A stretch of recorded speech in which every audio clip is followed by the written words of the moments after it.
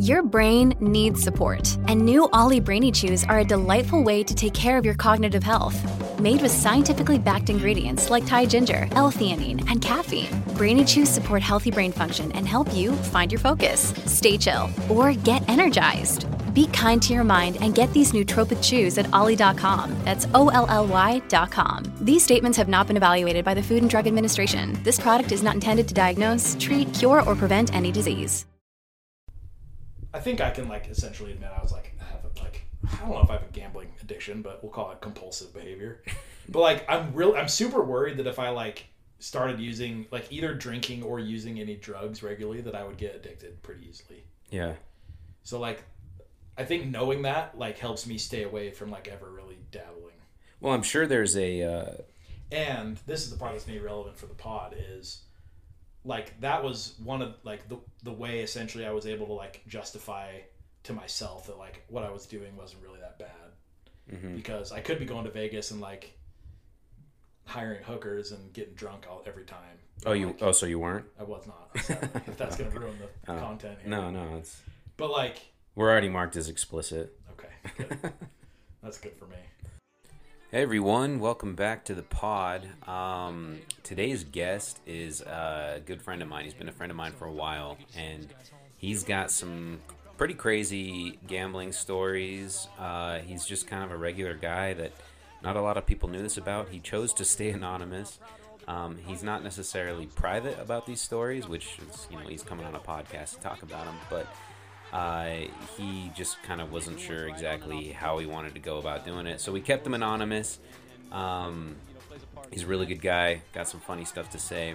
I know a lot of you are into kind of the dating aspects of this podcast, and so if you're looking for kind of a really funny tidbit that I remembered about some stupid thing that I did before a date, skip to the end. It's about maybe the last 5 minutes of the podcast, but otherwise I want you to enjoy this because it's a great story, and this friend of mine is a really funny guy, and I'm sure I'll have him on back at some point. But anyway, I hope you enjoy it, and thanks for listening. When you're doing what's right on and off the field, I think the Lord steps in and plays a part in that. Magic happens. He got it, and the Gales win it. Okay, so my own personal experience with it goes back to 2015, and this I may remind you of a couple things through this, and this is why I'm excited to bring it up, because I had zero clue what. I mean, maybe not zero. Which is clue. Interesting. So just to set the stage too, that is very early in the career. I was still kind of getting a lot of new experiences at that point. So it gets much deeper. 2015 is kind of a inflection point. So go ahead. So I mean, I guess you could say I was there basically at the beginning. But so I didn't really know your history in this respect. All I know is that it was the same weekend as BYU playing Utah in the Las Vegas Bowl. So 2015. And a topic previously covered on this podcast. Correct. That's right. We're always circling back. It was a great game. It was a great game. And on our way down, I'm with a mutual friend of ours, and that's actually how we met. And we... Yeah, to the surprise, maybe of some listeners, based on the topic, we did meet at BYU, so... Yeah, that's right. That's right. Yeah, who knew? Yeah. I did. When we met, I didn't, so... Yeah. And he had taken us, or we were on the way down, and you had given us a call, and you're like, hey, dinner plans, Caesar's Palace, 7:30 p.m., meet us there. And we were on the road, and we were like, yeah, sounds good, we can get there by then. And in the meantime, we're like, Caesar's Palace, and that, haven't really done dinner at Caesar's Palace. Is it a buffet? I'm down with that. We've always gone to buffets. And especially this is pretty quickly post-college. And we're not rolling in it. Yeah, most of my I was still in grad school. That's right, you were in grad school. I was 2 years, basically, year and a half out of college. Yeah. And so up till this point, basically, most of my Vegas experiences had been how can we get the buffet? The buffet is the ultimate Vegas meal, right? It's the peak of luxury. Bang for your buck. Yeah, absolutely. Exactly. Crab legs. How many crab legs can I get down in prime rib? 100%. So me and our mutual friend are kind of talking about, we're like, oh yeah, well that's probably going to be expensive, but like whatever, it's a trip. You kind of do this, you indulge and splurge and from time to time. So then on the way down, another friend of mine who you didn't know at the time, who actually is Chase from the podcast, calls and he's like, hey, I'm going to be there around this time. And I was like, oh, well, we're going to dinner. And so I was like, I'm sure it'll be fine. We'll just add you onto the list. And so then I give you a call and you say, yeah, okay, that's fine. He can come. But like, just know that like, I'm actually comping this meal. And we were like, oh, what? And you're like, no, I mean, like, I'm not comping it, but like, it's being taken care of. Like, yeah, I'm not paying for it, but it's being taken care of. Yeah, and I was just like, what the hell is going on here? And so that's when things started like kind of triggering where I was like, what does he mean? But like, what is happening? Like, connection? Like, is he in the mob? Like, what is going on? And so the whole way down, like from there on out, we're like just kind of spitting things back and forth. It's kind of fun more than anything.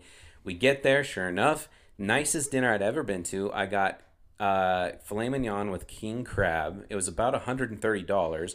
The thing that I remember was also significant from that dinner is that there were like 9 or 10 of us, and nobody ordered alcohol at the table, and I could just imagine the server just being like, "What the hell is these guys' problems?" Yeah, we all got these a bunch of like Mountain Dews, mid-20s guys. Yeah, like I don't know. BYU was in town, so maybe it wasn't that. Maybe it wasn't. Yeah, like a couple of like all these guys like mid-20s. Yeah, you would think probably should be imbibing, but so we did cover the tip, which was like $20 a person. I was like, okay, so I basically did go to a Vegas buffet then.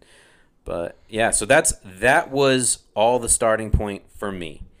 And then from there, now to add to this, we parted ways after dinner and we're kind of going off to do our normal stuff. So a couple of friends of ours were just like hitting at different tables. Yeah, it was this was like the steakhouse in the middle of Caesar's Palace. Yeah, exactly. For context. I don't really gamble, so I was just kind of following everybody. Me either. And Casey, who's a friend of ours, was hitting the table at something, and he hands me his phone because you were calling him. I answer, and the first thing you said was, funny turn of events, they asked me to leave. And I was like, wait, what? And you're like, wait, who is this? This is the part of the night I remember. I remember the dinner, and like I don't remember any of the lead up really, but this is the part of the night I remember. So I can imagine. Continue. And Casey then takes the phone. I was like, got like kicked out or something, and then turns out you got asked to leave the table because they had discovered that you had been counting cards in Baccarat. No, in blackjack. Oh, it was blackjack. Yeah. In a high stakes game, and they were because give us a number, dude. Give us a rough estimate of that weekend alone. How much were you? How much were you pulling down in blackjack? That weekend, this is going to be very rough estimates. I can't remember at all. Based on the era, it probably wouldn't have been that crazy. Like a really good weekend at that time for me would have been like making like $30,000 to $50,000. Oh my goodness! And I would probably take to gamble with like $20,000. So like worst case I'm losing $20,000. Best case I'm making like $50,000 with the goal to make like 20 to 30. Gotcha. And if things go really well, then you make 50. Yeah. So.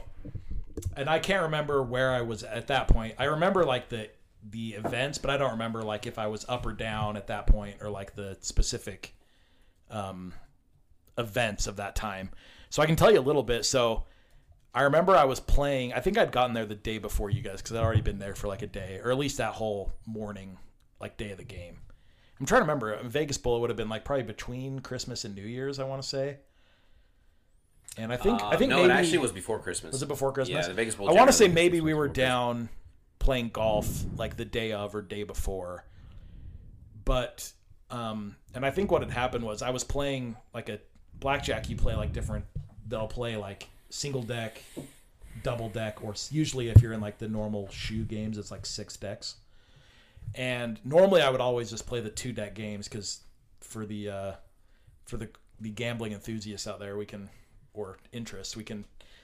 shed some light. So the fewer decks in the game, the more advantageous to the player it is. That makes sense for counting purposes, right? And for counting purposes, it's easier to keep the count and it resets more often. Yeah.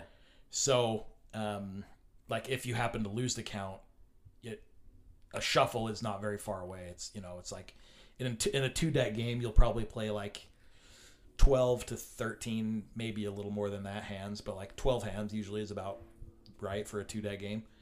So if you lose the count, like you only have, it's only a few hands probably until you're getting a new start. So every time they shuffle, you're starting over, right? Yeah.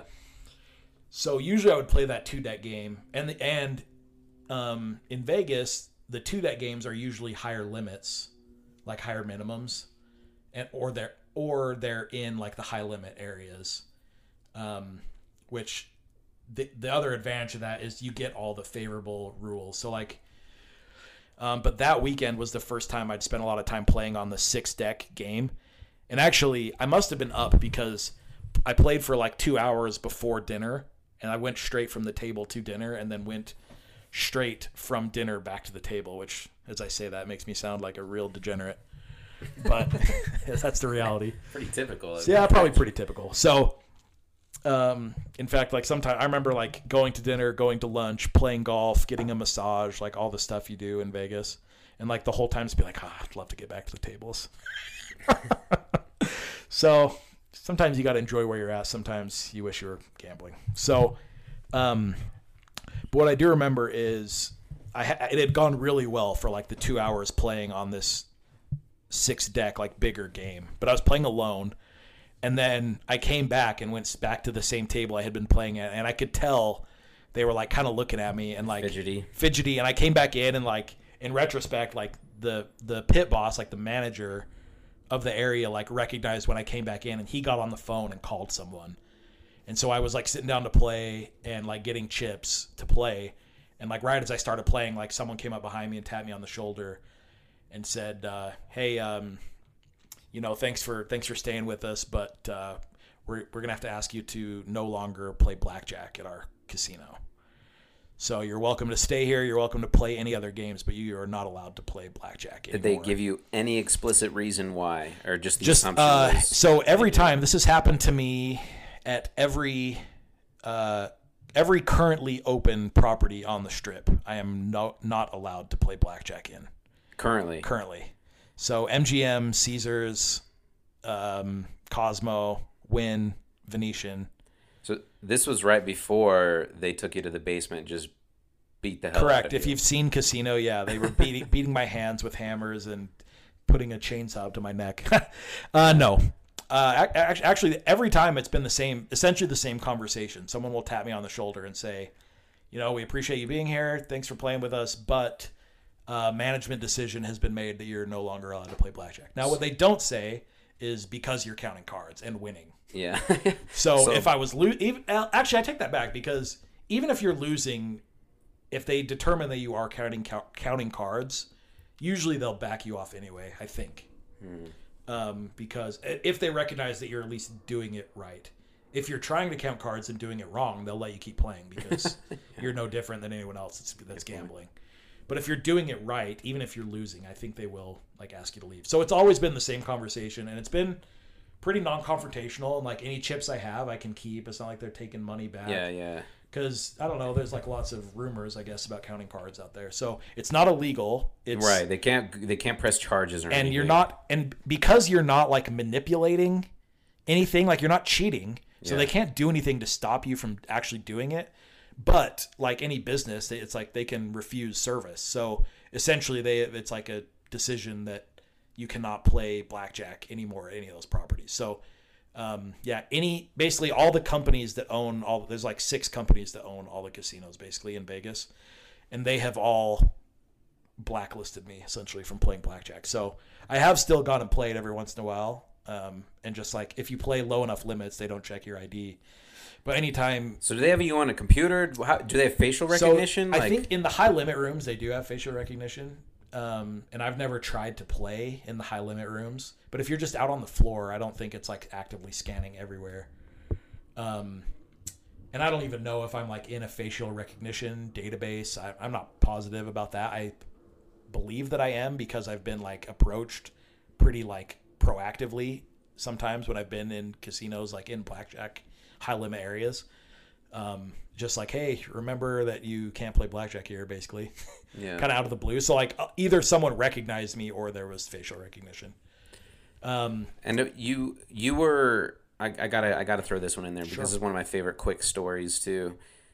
What were you playing when you ran into Bryan Cranston and I said that weird. Bryan Cranston and you made a Tim Whatley reference. Yeah, so this was the height of, and as my like best Seinfeld friend, we can like what's the word?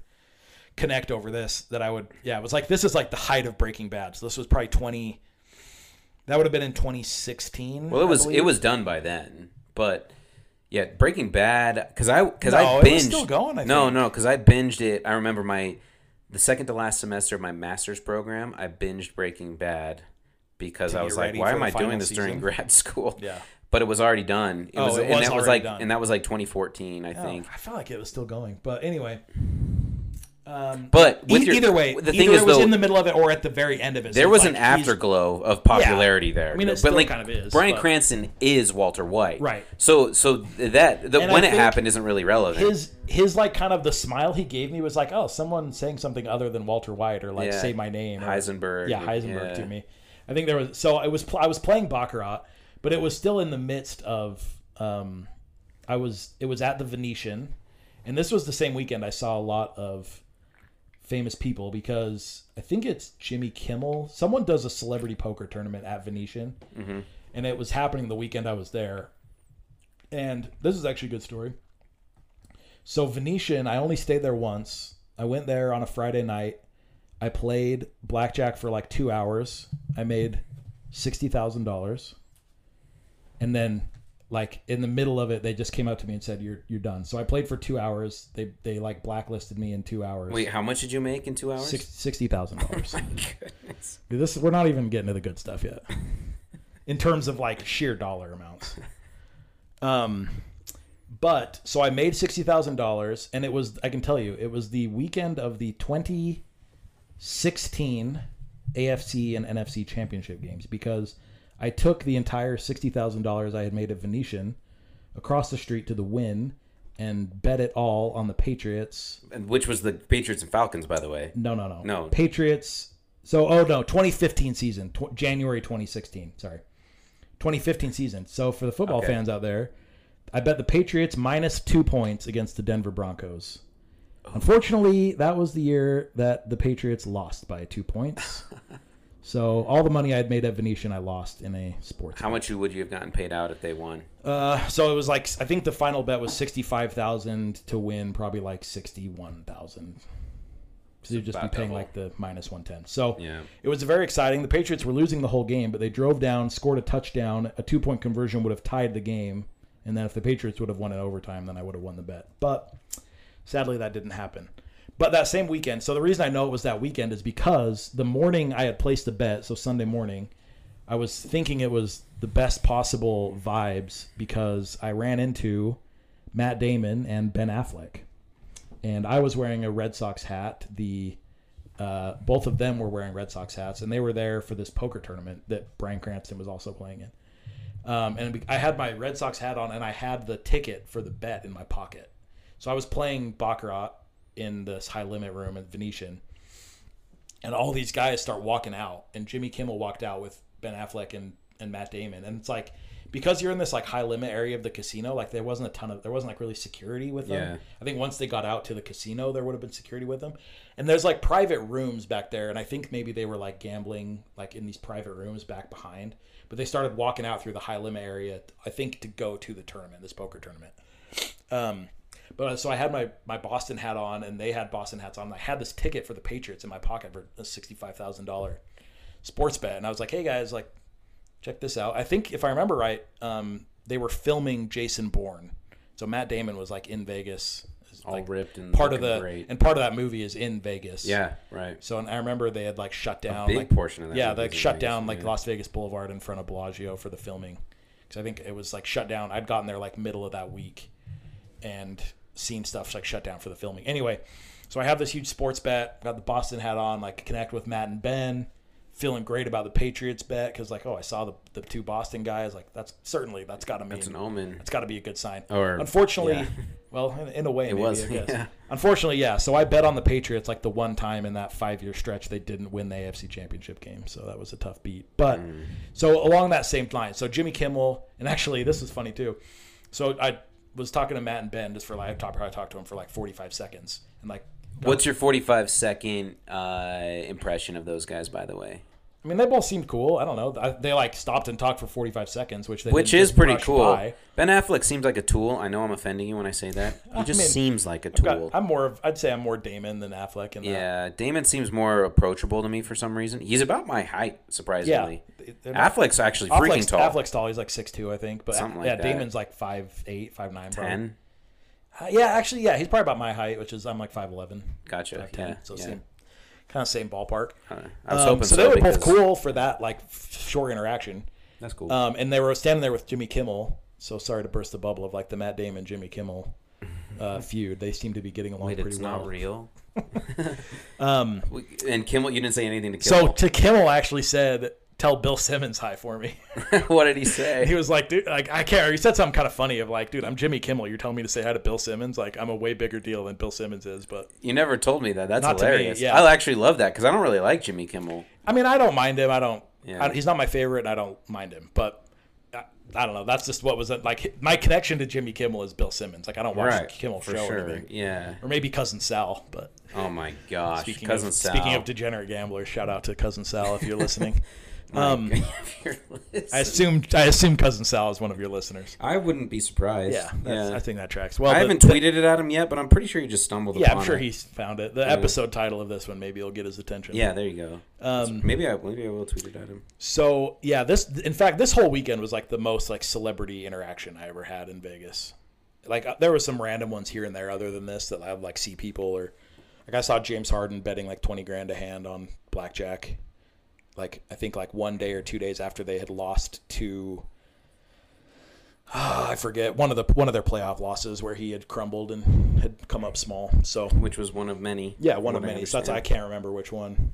I want to say maybe they had lost to the Clippers, but that's just like a random memory. Something tells me James Harden doesn't know how to play blackjack too well. He just seemed to be like throwing 20 grand down and going. I didn't.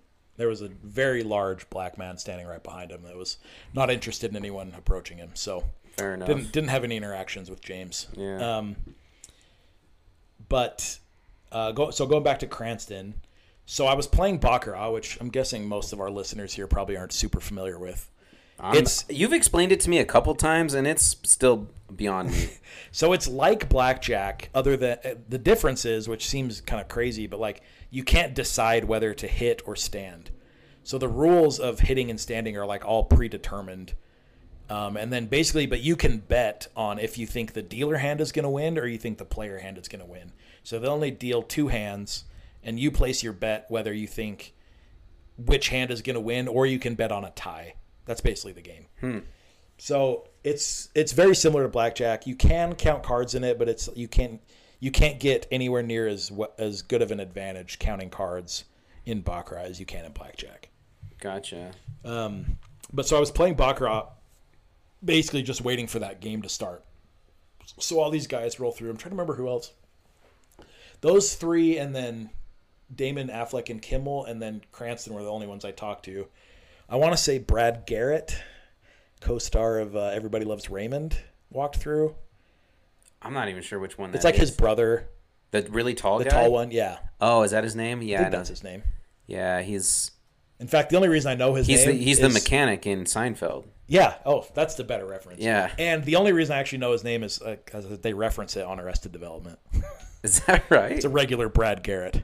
So what? I don't even remember that. That's hilarious. So that's probably a joke. One of the many jokes that was over my head. Yeah, there's many in that show that are over our head. But yeah, he is the mechanic on Seinfeld. That's the better reference. Anyway, have you checked the washer fluid? The washer fluid is not fine. I've got no confidence in that gasket. You got to change your oil every 1,000 miles. Have you been picking at the shift knob? It's just wear and tear. This could be a 6-hour podcast if we let the Seinfeld references really flow.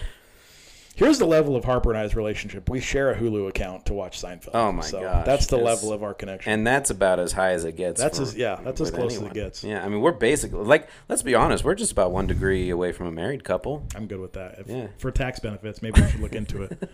It's fine. It's 2021, man. May as well just embrace it. Sure. Call it spade a spade. I'd love to get on your health insurance. By all means. So Cranston walks out in this. There's like a parade of celebrities. I can't remember. There wasn't anyone else like that famous. So I'd like the A-listers, the headliners of this event were definitely like Affleck and Damon. But Bryan Cranston walks out, and I said, I wish I could. I think I just said, "Hey, what's up, Watley?" or something like that, or Tim Watley. I forget, but it was a Watley reference. I don't think I might have been a quote from the show. That like he says or something. Some the label maker? Yeah, maybe. Regifter? He de-gifted and he re-gifted. And now he's trying to take a downtown invite to a Super Bowl sex romp. Yeah, I think it was just like, hey, what's up, Watley? Or something like that. And I think he kind of smiled. And I think it was like, oh, a non-Breaking Bad recognition for me. This is rare. Which I think he'd appreciate. And he kind of did. So this is what happened. So he was like, yeah, man, what... And I like stood up and was like, hey, I love you. Obviously loved you on Breaking Bad, but like Seinfeld is just my show, man. So like, and Seinfeld's like for sure by far my favorite show. So, and like it's in a casino, so I was always like, I never asked for like doing pictures. I don't know. Maybe I'm definitely not the kind of person who's like, oh, I gotta get a picture with this guy. Yeah, or like get an autograph. that's not your so style. Just the it's experience also is cool enough for me. That culture, that setting isn't. And yeah, seems like they look down upon big time. Right? And I'm sure if I like asked for a picture, maybe some would do it, but also some would probably like, we're in a casino, like, and they're weird about pictures in casinos anyway, especially in the high limit rooms. So, so Cranston and I was like, we were talking for a second, and then he was like, hey, let me sit down. And he like sat down and played a hand with me. So he didn't bet, because I'm assuming he didn't like have any chips on him. But I like put my bet out, and then they dealt the hand. And then in Baccarat, the other thing that's different with blackjack is like, in Vegas, you're not allowed to touch any cards, right? Especially in blackjack, like you're not allowed to touch the cards. But in Baccarat, you can touch the cards, and you can like rip them up. You can do whatever you want with them. It's like a free for all. They only use the deck once, which I guess they do in blackjack too. But you're not allowed to touch the cards anyway. So you can kind of like look at them carefully, however you want. I'm like making hand motions that no one can see.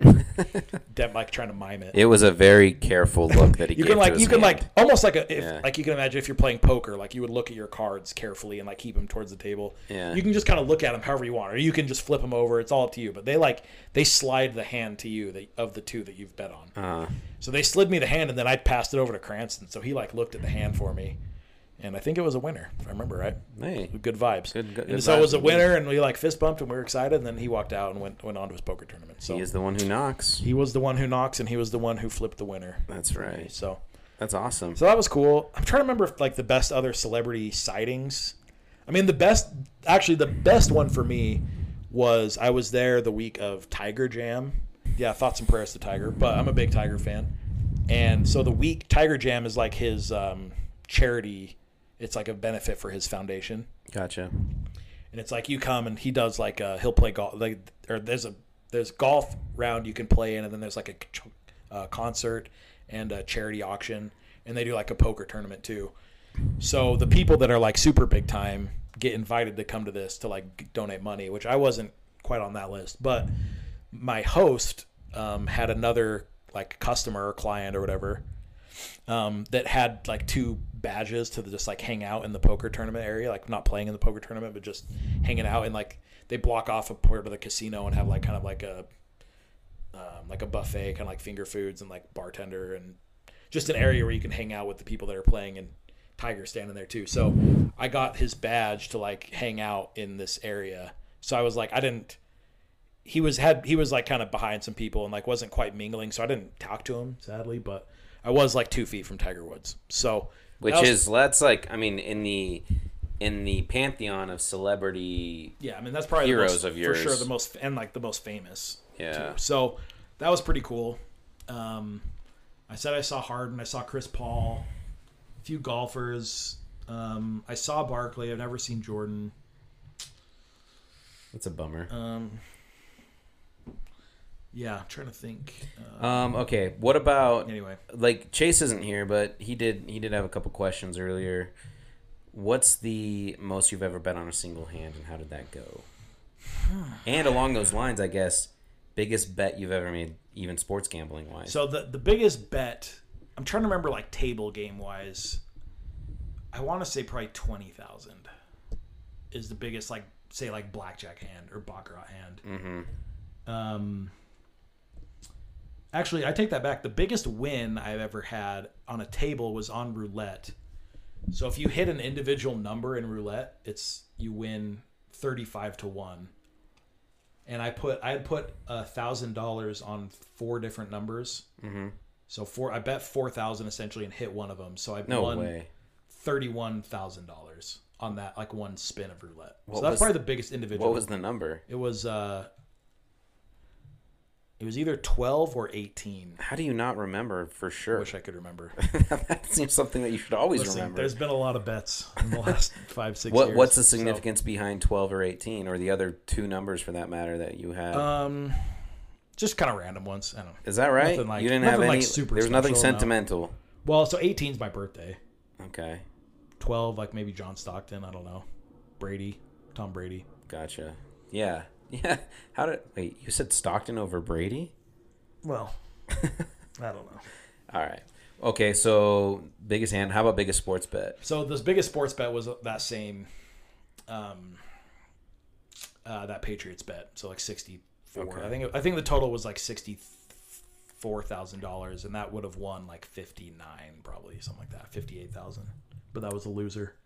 And in one weekend, the most you've made. I know you've told me this before, so I know you'll be lying if you're lying. Well, I could have been lying before, and maybe I'll be honest this time. Good point. But no, I'm pretty sure I've been honest about this one. So over like a 3-day stretch, the most I made total was about $600,000. Oh my! And that's how much you came away with. Yeah, after like 4 days. Oh my goodness! So you paid now the biggest loss. Did you pay a full tithe on that one? Follow up. So I've done some research on this. Wait, you're not going to answer the question. The church is not interested in tithing on gambling winnings. Oh, so you got to keep that 10%. You can always give that 10% to me. Here's the follow up. I could give it to you. I did not do that. I probably, if we're being frank, I probably did not pay a full tithe or a full 10%. But I did. I would be pretty generous in my, call it like other offerings for some of it based on a full year. So obviously, gambling can be pretty volatile. So just because I made $600,000 in one weekend doesn't necessarily mean that's how much I made for the year. So yeah, but try to be a little more generous in the maybe humanitarian aid line. Is that right? Then, but yeah, as far as my research got me, the church is not interested in tithing on gambling winnings. Yeah, I've heard that actually. So can't buy your way into heaven, dude. No. Something about the eye of a needle or something. Well, that's actually, not to get too tangential, because I do want to obviously come back to your debauchery, but I am curious. We might come up short if you think the debauchery is. Maybe. No, I know you well enough, though. I know you're not too crazy. But how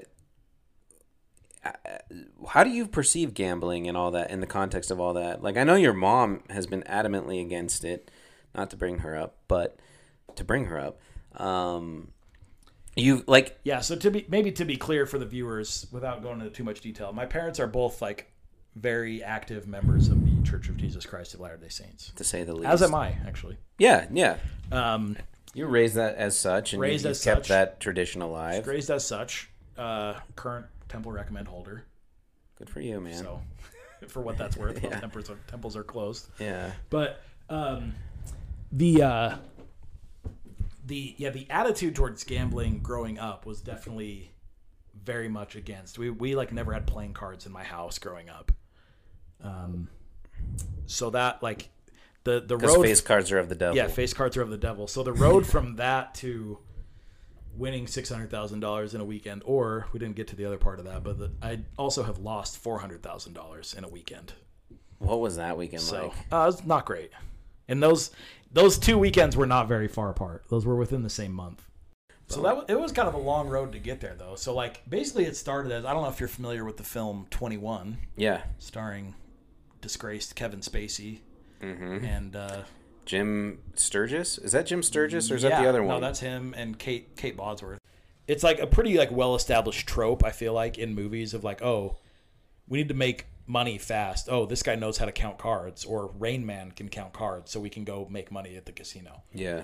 And then 21 is like the story of the MIT blackjack team bringing down the house is the book. Which is actually a true story. True story. Yeah. But it was like this whole involved like team, and they're like Organized by a professor. They're organized, yeah, very organized, and they're making millions of dollars supposedly. And I actually never read the book. I certainly had time, and I could have picked it up, but I never actually read the book. But I saw the movie. That's probably good enough, right? That's good enough, yeah.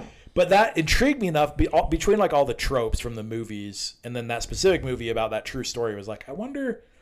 And the thing that made me curious was like, movies make it seem like you have to be really smart to count cards. And I'm not the most prideful person, but I'm probably not the most humble person either. And so and I like fancy myself a pretty intelligent person. And so I kind of wanted to be like, well, number one, like, could anyone figure this out? Or like more specifically, can I figure this out and like actually make money? And I like enjoyed like playing poker, just kind of like pretty casual gambling, very small stakes like blackjack and stuff like that. I was never a big gambler, at least like big dollars. But this intrigued me.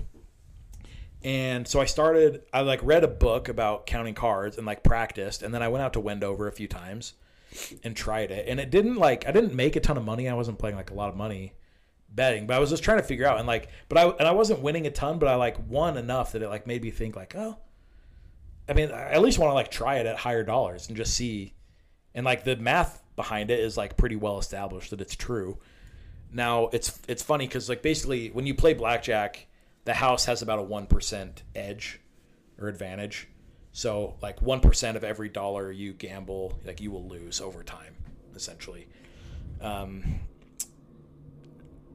Playing normally. Now, when you count cards, basically you get a 1% advantage.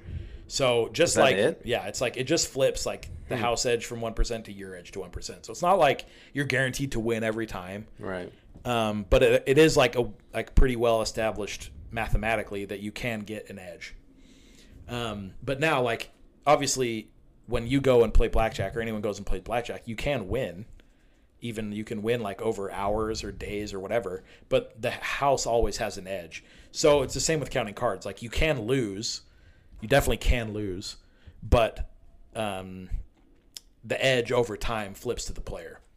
So what happened was this probably wasn't the smartest thing, but I like wanted to actually like take a fair amount of money. So I like took out a personal loan to start it. Are you serious? Yeah. Where'd you get Just the like loan from? online. Oh my. I took the amount of money I was willing to lose, and then I like borrowed some money too. How much? So the first time I went to Vegas, I took $30,000. How much did you borrow? I think it was 15 and 15. It might have been 20 and 10. Yeah. I forget exactly. But what was the interest rate on that personal loan? I don't remember. I mean, not crazy because I had good credit. Gotcha. Probably like, I want to say like those loans are like 10% maybe, or 6% or 8% or something. It's not a crazy interest rate. You're right. That's not as crazy as I would have thought. Relative to like, I would have thought it would have been at least like 15. Maybe it could have been 15. It's not like crazy, but it's not like a mortgage rate either. I mean, these are the type of loans they're giving out willy-nilly. Right? Yeah, like basically if you have good credit and like show some income, you can get $50,000 easily. So, and I took enough where like, okay, so worst case, what I was doing is like, I'm still like a fairly like risk averse person. So like worst case, I lose all this money, and it was like the payment would have been like $200 or $300 a month for, I forget, like 3 or 4 years. So not ideal, but like not amount that if I lose this and have to pay it back, it will like ruin me financially. And like along the same line, like it's also like I could get a bonus from work and then just pay it off or something. So like obviously I'd prefer not to lose, but I wanted to at least try it and see. And it would be a lesson learned situation where it's like a one-off, like you're not going to reap. And I kind of looked at it, and here's actually this to the podcast here. The reason we started talking more seriously about doing this is your episode when you guys talked about stocks and gambling. Which I wanted to touch on. We can get there if you want. Maybe I won't jump ahead. But basically, like I was looking at it, it's like, okay, this is like a speculative investment. This is a penny stock. Yeah. And if it goes to zero, so be it. It is what it is. So I took that down, and the first weekend I win, I like doubled my money. So I won $30,000. And I was going to be happy if I won like $5,000 or like $10,000. So, but essentially, like, it went much better quickly than I thought it would. Yeah, absolutely. And the thing that also was interesting was like, so the first time I went to Bellagio. I like had a really good weekend, and I went down there like 2 or 3 more times, but pretty quickly, I didn't really know, but I got banned from playing blackjack at the Bellagio and all the MGM properties pretty quickly. It was like maybe on my second or third trip. And then I played at Caesars for a long time. And so the first time I went was probably like June of 2015. And then... that would have been... So yeah, that's funny. That really was right at the beginning when Caesars treats you to dinner and everything. Yeah. Real quick, sorry, I meant to ask you this earlier. Why did they comp you dinner? Like, in what scenario do they... Well, so when you're gambling, like... So, like, I was... At that point in blackjack, I was betting, like, $1,000 to $5,000 a hand. Mm-hmm. But, like, basically, they have formulas for, like, how much you bet for how long you play. And they just, like, multiply that out, and then they'll comp you back, like, a certain percentage of your play. So they don't mind paying for dinners and paying for rooms and paying for all this stuff if you're playing. You know, if you're betting $1,000 a hand and you play 60 hands in an hour, and then you play for 20 hours over a weekend, just do the math, multiply that out, and then they'll comp you back. Like I've seen different things, like they'll comp you back like 40% of that amount or something. Basically, I kept playing blackjack. Like, it went way better than I ever thought it would. I kept playing blackjack. Finally, I couldn't play blackjack anywhere else in Vegas. And so I discovered Baccarat, which is actually like a much higher limit game. Like, it's very popular amongst Asian gamblers. I discovered Baccarat, and that was the game actually where I made the most money. And at a certain point, I took the craziest probably actual story is not the $600,000 weekend. The craziest story is I went for a Pac-12 basketball tournament and took $4,000 with me and came home with $160,000. $4,000 Yeah. And came back with $160,000. And then I went back a week later and took like $20,000 and made $250,000. So in like over the course of like 2 weeks, I turned $4,000 into like $400,000. At the same time, I was hating the job I had, so I quit my job. And my plan was to get another job quickly, but that turned into I didn't get another job for about 20 months. Because why would you? You Exactly. had a job. Exactly. Now, and then over that time is when I would go, like I was going to Vegas probably 4 to 6 times a month. So I turned $4,000 into $400,000 in 2 weeks. In 2 weeks. And at the same time had a job I hated and was like, why would I keep working this job that I'm going to make? I'll make $400,000 in 5 years of this job, and I just made it in 2 weeks. So why would I keep banging my head against the wall? Leased a new car, joined a country club, like all within a month of quitting my job. My goodness. So I had a good time. Let me ask you this, point blank. Why'd you stop? So most of what I had made, I gave back, as happens with gambling. So Meaning like you just gave back to the house? Yeah, I lost. So do you know your overall net? Are you willing to share, and do you know your overall net increase? I am up a non-life-changing amount. Okay. In my life. So you don't want to share that number? I'll keep some of that to myself. Fair enough. We can go through my tax returns if you'd like to, but I'm good. No, so yeah, so like obviously I made $400,000 in 2 weeks. I made $600,000 in one weekend. I also had a weekend I lost $400,000. I had another one I lost like $250,000. And then I had just a lot of weekends where I would take 50 and lose it. And I did that a fair amount. So essentially at the end of the day, I'm still up, but not like a life-changing amount. I have a job currently. And now the scariest thing with gambling actually is how it changes your attitudes and like perception of money. So it's funny you say that. Sorry, I'll keep you keep going. Go ahead. Well, I mean, so at a very micro level, I actually felt this even in high school because I did get into playing Texas Hold'em, as did everyone else in our generation, I feel like. That era. And I was better than average. I wouldn't say I was like necessarily great, but I definitely was okay. And I remember, in high school, $20 is a lot of money. Oh, yeah. And when you throw down $20 to gamble that night and you get back like 110 that night, which happened to me like more than just once, Sure. I'm thinking this is amazing. So if I would throw down 20 and then lose it, I would feel terrible. I'd feel like this was the worst thing in the world because, like I said, 20 was a lot. Like 20 was, I like worked hard for the 20 and it's gone. Like 20 is 2 Cafe Rios. That's so much in high school. And Even 3 if you're ordering, right? that's true, which I never did. Especially in 2005. Yeah, right. So ultimately, it came down to this: is that when I lost, I felt horrible, but when I won, that's like all I wanted to do. Like my mind was just like overtaken by it. So anyway, Correct. It sounds somewhat relatable and at a micro level, but you blow it up and it's kind of similar. Yeah. maybe? So, well, and I think just the thing that was scary that gets removed is like I could go lose $50,000 and it didn't like sting me at all. That's insane. And not that it like isn't a lot of money, because it is, but like when you've made a lot of money and still have like some of it in the bank and you lose 50 and like, well, okay, I'll just come back next weekend and win it back. That's the scary thing I think with gambling too, is like no, I was gonna say no alcoholic like takes a sip of a drink and like thinks that's gonna solve all their problems. Like it might be like escaping problems, but like that's the sneaky thing with gambling is like you can go and win a lot of money and that can solve a lot of problems for you if you get on a hot streak and win a lot of money. That is, but that's interesting. I mean, and I don't understand addictions that well, and this is specifically alcohol. Like, So you wouldn't say you were addicted to gambling? I wouldn't like to admit it to myself, but I probably was. But here's the point that I was trying to make earlier. Sorry, not that you cut me off, but that we got off on.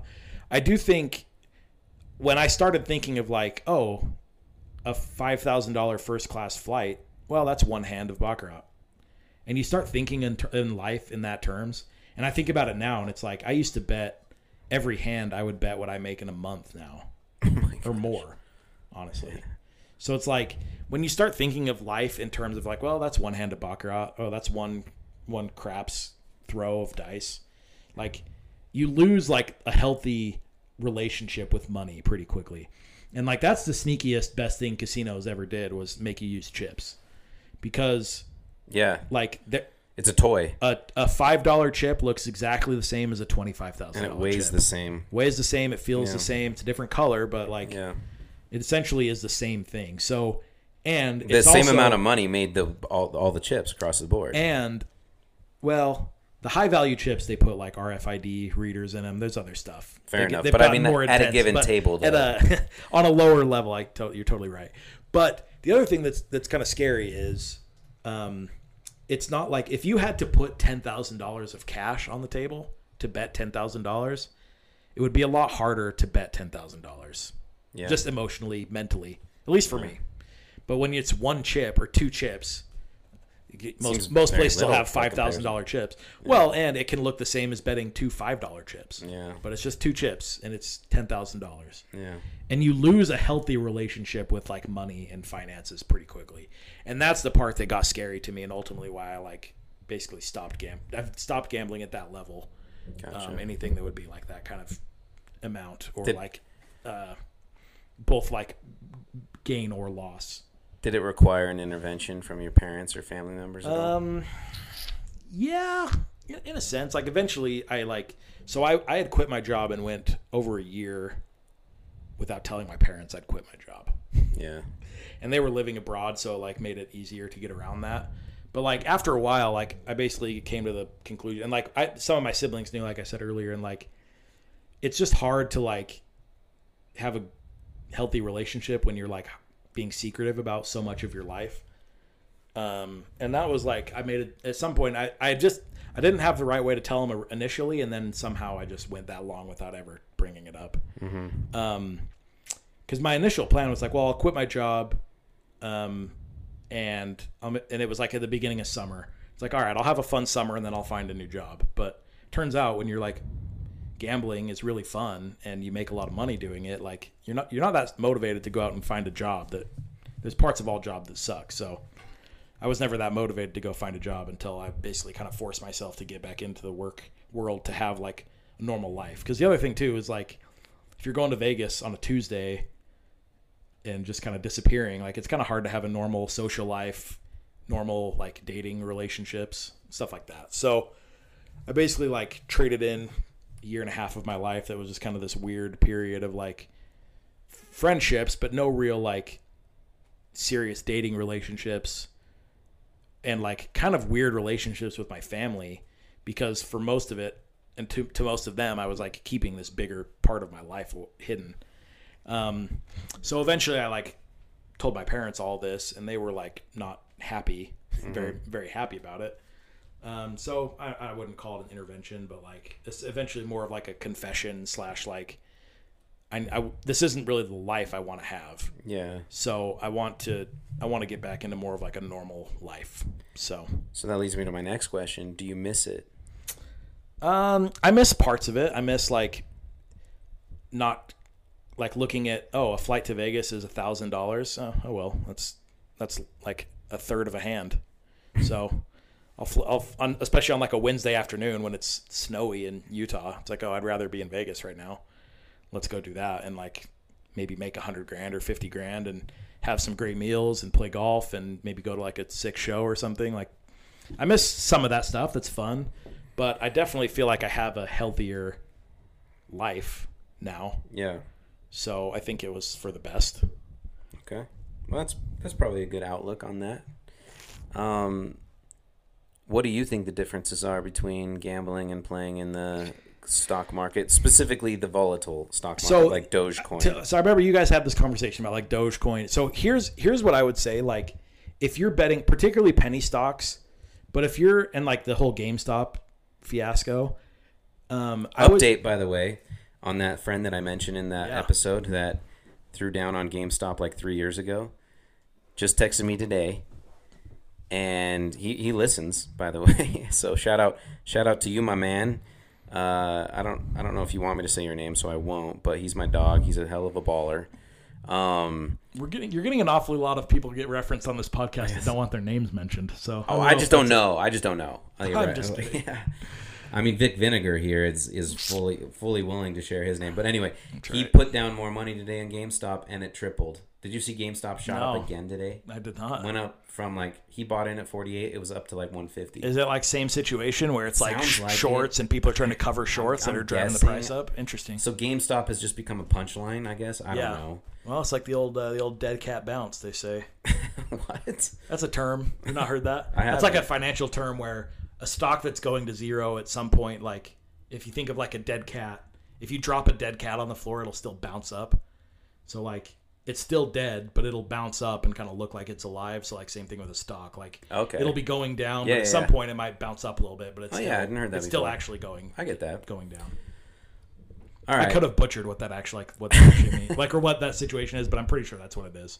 But anyway, so yeah, like in a situation like sorting or something like that. Yeah, so I would say if you're buying options, so the difference between investing and gambling is obviously like when you invest $100, you might lose some of it, but you're probably not going to lose all of it. Right.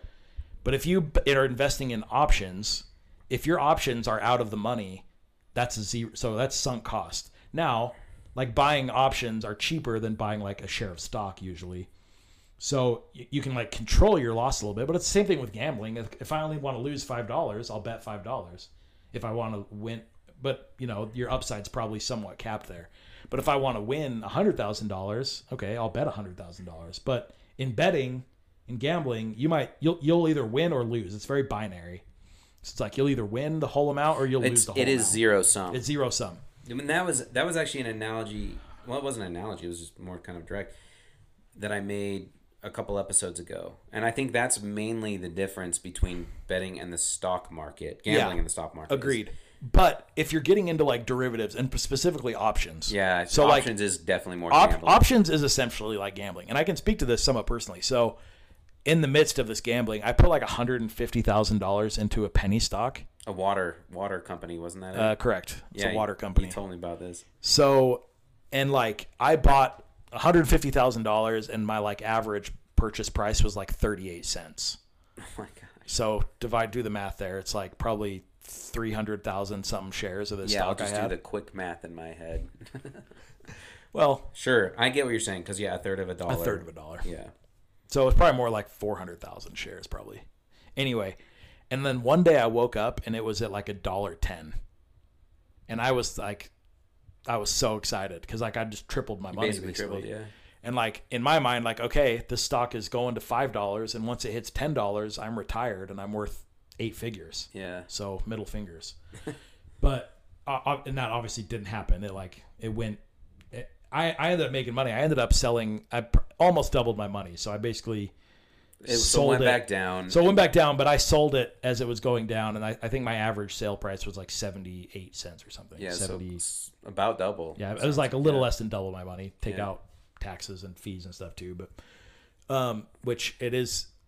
Word to the wise out there, it's much more expensive to buy penny stocks than it is to buy normal stocks because of the markets are a little cloudier. So, but the other thing I would do too is I dabble in like buying short-term, like high, basically like long shot options. Mm-hmm. And I kind of got the idea from The Big Short. Mm-hmm. All my financial moves are all inspired by movies. I'm realizing, which that's probably not the best thing to learn about yourself. But anyway.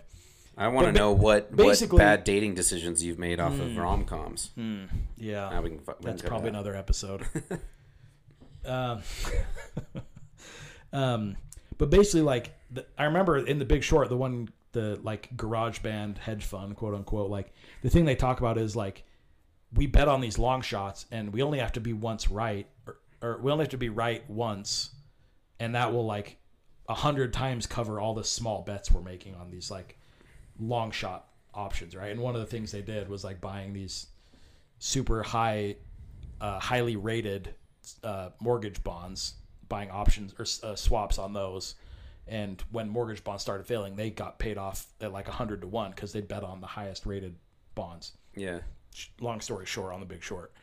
So I started doing that with like basically a volatile stock would be at like $5, and I would buy options to sell it.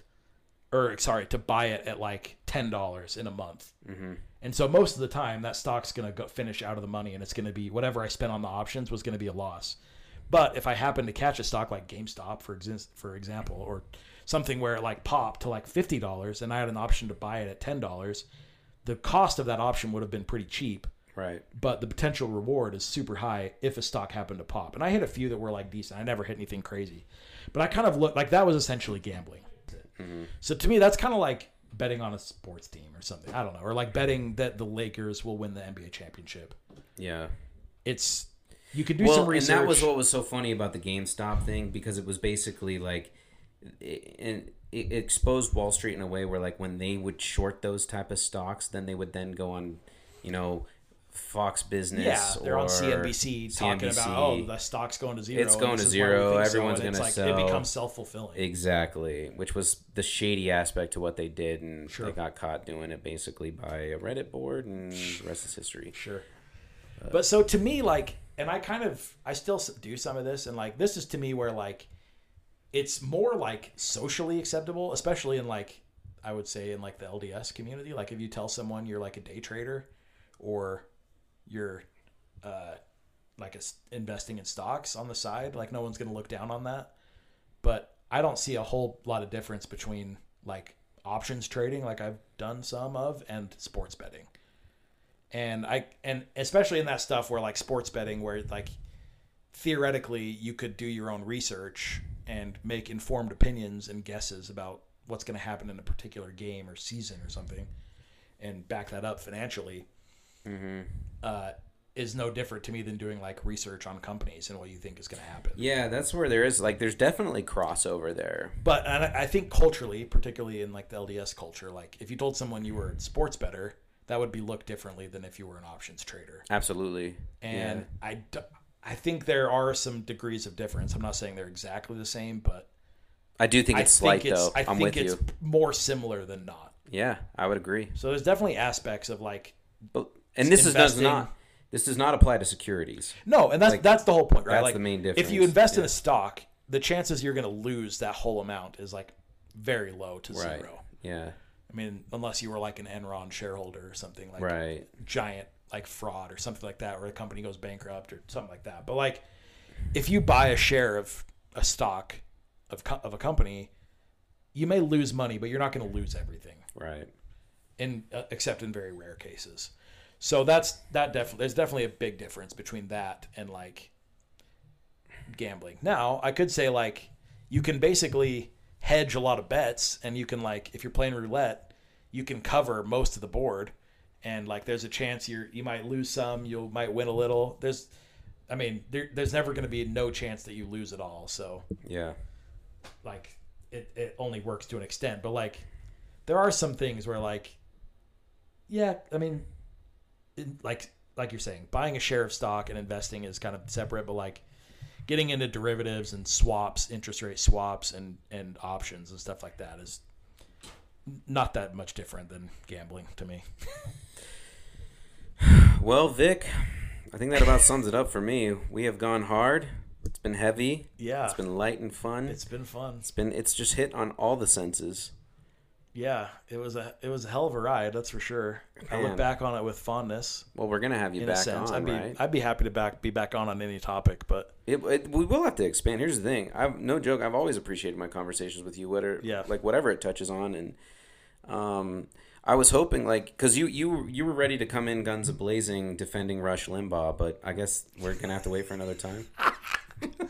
Something like that. I think I was actually here to defend Ted Bundy. Oh, is that? Oh, I think gotcha. That was a mean comparison I made on behalf of Ted Bundy. For the listeners, I would like to defend my anonymous self here and say I'm not a fan of Ted Bundy. I'd like to disavow his actions. Good call. But Good call. Yeah, no, I've enjoyed the pod. So any of these topics are interesting to me. Specifically, the reason this started is after Harper had an episode talking about dating sucks and investing versus gambling. And I felt like those are my two areas of expertise. Because dating does suck. Bad dating and gambling versus investing. Do you have a bad dating story? I actually like a bad dating story. Not really. Like if we pulled all the girls I've dated or gone on dates with, they may disagree with that. But like I haven't really been on any like just outright like date fail, like terrible dates. But me neither, actually. I've had a long slew of very mediocre dates. Same. Absolutely. So I will say one thing I thought of today. Maybe that means we're like not taking enough risks. Like we need to be going for it. That's definitely what that means. High risk, high reward moves. You know, I thought about this today. It was funny. I can't remember when this was. It must have been in my BYU days. I remember for whatever reason I was growing out a mustache at the time. Hey, we've all been there. Right. I mean, I still go there every now and then because I think. Well, you look good in it. Thank you, sir. For whatever reason, it was near the beginning of my, when I tried it out, and I was very insecure about it. And for some reason, I had this date planned, and I called her up beforehand, and I was like, just so you know, I have a mustache. Oh, you warned her? I warned her. And she just kind of laughed. I was like, that's okay. And then without saying anything, I ended up shaving it anyway. Oh, my. And That's then, even weirder. I know. I showed up on the day. After warning her about it and then shaving it off. And then, not exactly projecting confidence. No. And so I didn't say anything about it. She didn't say anything about it. And. Oh, that's incredible. I'm sure that was the only date we went on. I couldn't believe it because now there's so many different ways. For one, like you say, not projecting a lot of confidence. And then the other aspect is not even mentioning it on the date. She thinks that if I thought I was growing a mustache and she couldn't even tell, this kid hasn't even hit puberty yet. Hey, I'm growing a mustache. And then you show up clean shaven. Does he think he's growing a mustache? I guess there's some hairs there. Oh, that's cute. He's got some kid, little whiskers. My 14-year-old brother. That's incredible. My 14-year-old brother grows a more impressive mustache than him. Yeah, I was thinking about that today. I was like, "Holy cow, that's one of the more embarrassing aspects I've had dating wise because I haven't had I read every now and then I'll read these Provo's Worst Dates Instagram, which is fantastic. Have you looked at that, by the way? Through that stuff. Fantastic. Yeah. There was one today that talked about going bunny bashing. I loved it. I read it was 4 pages long. This is what I'm saying. High risk, high reward move. Yeah. Well, and it was funny because this was the girls. The two girls took the two guys. It was a guy reporting this date, and the girls took them bunny bashing. And I'm like, dude, you'd be so lucky to be with a girl that would take you bunny bashing, bro. Take it easy on the judgment. Yeah, that's That's a little bit of a tough scene for you. Oh man, yeah. I'm trying to do a quick scan. I'm sure I've probably like blocked out maybe some of the bad ones too, but like I probably have too. I get that. I wish I could remember more of the details. I remember I went out with a girl. This is while I was at BYU, and like we ended up going. It wasn't like a bad date. It just ended up being like that was really weird. Like we went to dinner, and she was a freshman, and I was like, I mean, it's all relative, I guess. I felt older, but I was like, she was 18 and I was 23, which I'm currently 33 and I've gone out with an 18-year-old 19-year-old in the last few months. Really? Yeah. So wait, is this a setup or what was that? It was an app situation. No way. Yeah. Yeah, she was 19. That's a whole other topic, I guess. We could save that for the next pod. I wouldn't even put I haven't been on a dating app for a while now, but I wouldn't even put it down that far. So 19 is my limit. Yeah, apparently. And I've only gone on one date that's the only time I've gone out with a girl, I think younger than 21, like in the last few years. Okay. So my like general rule is I'd prefer you to be out of college is kind of my usual cutoff. But I made an exception in this case because she was attractive. So it is what it is. Attaboy. But anyway, I went on this date and like we went to dinner and then she was like, had like a friend text her and like a group of their friends were going to play like mini golf or something. And so I like went along, but it ended just being like, I felt like I was just hanging out with this group of people that I wasn't friends with any of them. And like, by the end of the day, I like wasn't really interested in the girl either. So it was just like, all right, this is enough. And then I ended up giving like 4 of them rides home because none of them had cars. So it was kind of a, I wouldn't say it was like a bad date. It was just kind of like, well, that was a dud. Did anyone drop the line? Anyone in the car say, well, my dad drives this car? They could have. I had a nice Acura TL at the time. Attaboy. A nice dad car. It was my dad's car, and he gave it to me. So. I could have said my dad drove this car. Oh, there you go.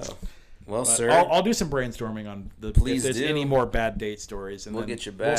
We'll save some of the other exciting. Those seem to be the most popular. Vegas. People love the dating stories. They love it when I lament my own dating situation, which it's hard to blame them. I can certainly come in and talk about mediocre dates and maybe some of the struggles of the, as you guys talked about so well, some of the struggles of the early mid 30s single LDS population. It's an interesting, I don't know, you guys have said a lot of interesting stuff that I've had responses to, so maybe we're already probably over time here, but we can come back and discuss. We'll absolutely come back to it. I'll absolutely get you on. We'll have to get your roommate on with us too and talk about all these things because we all have opinions on this. That would be great.